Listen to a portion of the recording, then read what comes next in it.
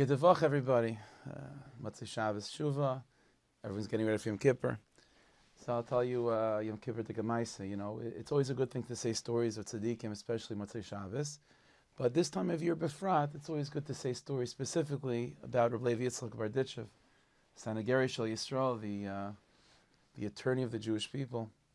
So there's a Maaseh that they say like this: that it was once on the night of Kol Nidrei, and the whole town of Berditchev, even the surrounding shtetl, they're all gathering to daven by the tzaddiks. Everyone's coming into shul. And as people gather into shul, they notice that at the corner of the shul, there's a yid that's sitting there. And it's not nice to say, but he stunk of alcohol. The guy just reeked of alcohol, and he was like dozing off and slumped over in his seat, clearly drunk. And people were walking by him and saying, like, what is this guy doing over here? Kol Nidrei night, he's drunk in shul. All right, listen, he's quiet, he's doing his own thing, fine. So everyone gathers together, everyone gets to their seats and so on. Finally comes the moment, the Rebbe comes in, and as the Rebbe comes in, so the Gabbaim quickly go, they open up their kodesh, they begin to take the sefer Torah out for Kol Nidrei. Now, Davka at that moment, the Mazel had it, that at that moment, this guy, this drunk eater at the back of the shul, he perks up, he wakes up, and he sees all the sefer Torah coming out. So he doesn't even know what's going on anymore. He thinks it's simchas Torah. So he yells out screaming, no, Ata Horeisa, Ata Horeisa, 100 Ruble Ata Horeisa. He thinks it's Ata Horeisa, simchas Torah. So everyone's like, no, quiet, Kol Nidrei. So meanwhile, the Rebbe, the Berditchever, sees all of this, and the Berditchever turns up and he says, no, let him be, because they're going to schlep him out and throw him out on his face. He said, let him be. Okay, and that's what happens. The guy in the back, he's saying Ata Horeisa, he's dancing simchas Torah. Meanwhile, everyone else is saying Kol Nidrei. It's very strange.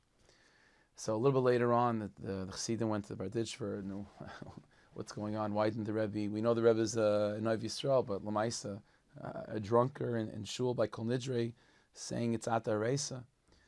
So the Rebbe said, let me tell you the Maisa. That yid, his name is Reb Shmuel. So this is the Maisa of Reb Shmuel. Reb Shmuel is not a drunkard. That's not his story. He's a good, God-fearing Jew. How did it happen, such a thing that Kol Nidrei night he's drunk in shul? Maisa is like this. It was Erev Yom Kippur, earlier today, he said, and this Reb Shmuel got a message from someone that lived in the surrounding shtetl, that there was Nebuch and Almana, a widow with a few children, that she was behind on her rent, and in those days you would have to pay rent ultimately to the paris, to the landowner, and they were usually anti-Semitic and just not terrible people. And so this particular Nebuch, this Almana with her children, so she owes rent, and she was, again, not paying the rent. She was behind the rent very, very much. And the paris decided, he knew the calendar, he knew the Jewish calendar, and he took her and her family and threw them in a prison the day before Yom Kippur. And she's languishing in a prison, her and her children. It's going to be Davka and Yom Kippur, like such a thing. So this Reb Shmuel, the Berditchever was saying, this Reb Shmuel heard about it, and he said, how could I go around and not allow this Almana and her children to be in prison over Yom Kippur? Such a thing. So he quickly goes to the paris. He says, listen, you don't know who I am. I'm not such a chashuva person, but what does it take to get this Almana and her family out of the dungeon, to let them at least get home for Yontif, and after Yontif we'll figure it out. So the paris said, I'm not budging at all. They have to pay me every single penny of rent, and then I'll let them out. So he says, how much is the rent? 1,000 ruble. 1,000 rubles is a fortune. Shmuel says, I don't have the money, 1,000 ruble. I can give what I can give, but I don't have that type of money. So the paris says, well, then they're staying in the prison. So Shmuel leaves, and he says to himself, what am I supposed to do? I'm not a Gabbaim tzedakah, I'm not a fundraiser by my profession, but I have no choice right now. No one seems to be standing up and trying to help out this family. So fine. So I'll give what I can, and I'm going to go collect. So he knocks on everyone's door, trying to collect money for this poor family. The problem is, listen, the whole town was poor. This is already after the Gabbaim went around to collecting money for the aniyim that everyone knew about, let alone this almana from a neighboring village that no one really knew. So he's struggling to get the funds.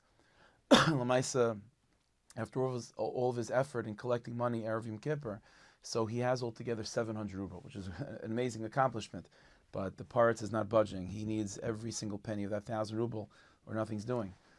So he doesn't know what to do. Shmuel, he gave all the money he can. He collected from all the Yidden as much as he could. As he's walking home, trying to think of ideas, he passes by the inn, the bar that was in the town. And who's at the bar? Erev Yom Kippur. No Yidden, only Goyim. And what type of Goyim are in a bar in the middle of the day? Not necessarily the highest class people.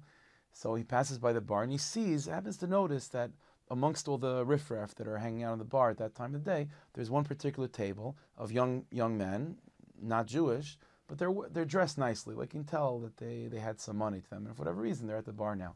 So he figures, you know what, I can't hurt.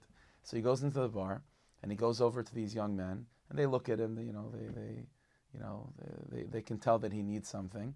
And so he gives them the whole story about this woman, a widow, and her children, and she's stuck languishing in some prison for the holiday season, and he collected 700 ruble. He needs another 300, maybe if you guys can spare some change.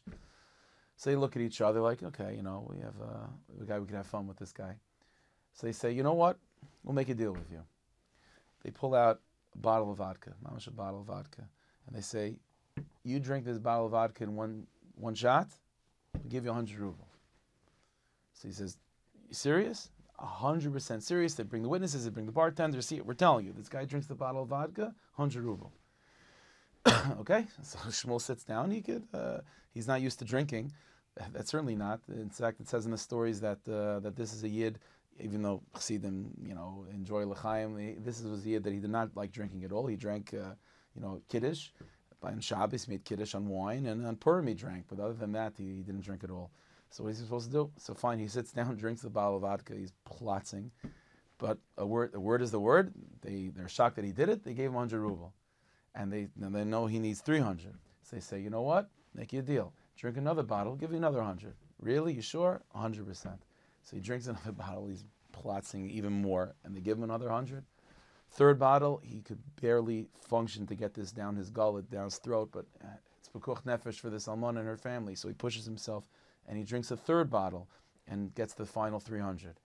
Meanwhile, he gets all the money, shalom aleichem, he stands up, it begins to hit him, but before it really kicks in and he's completely oishiker, so he quickly makes his way to this almana's house, staggers by the door, gives them the parts his house, staggers over there, gives them the 1,000 ruble, and Baruch Hashem, the family is free, they're able to go home for Yontif. Meanwhile, he's thinking to himself, I got to get to shul. It's almost Yom Kippur. The sun is coming down. I don't have time to go home, to change, to take a shower, to eat something. I have to just go to shul.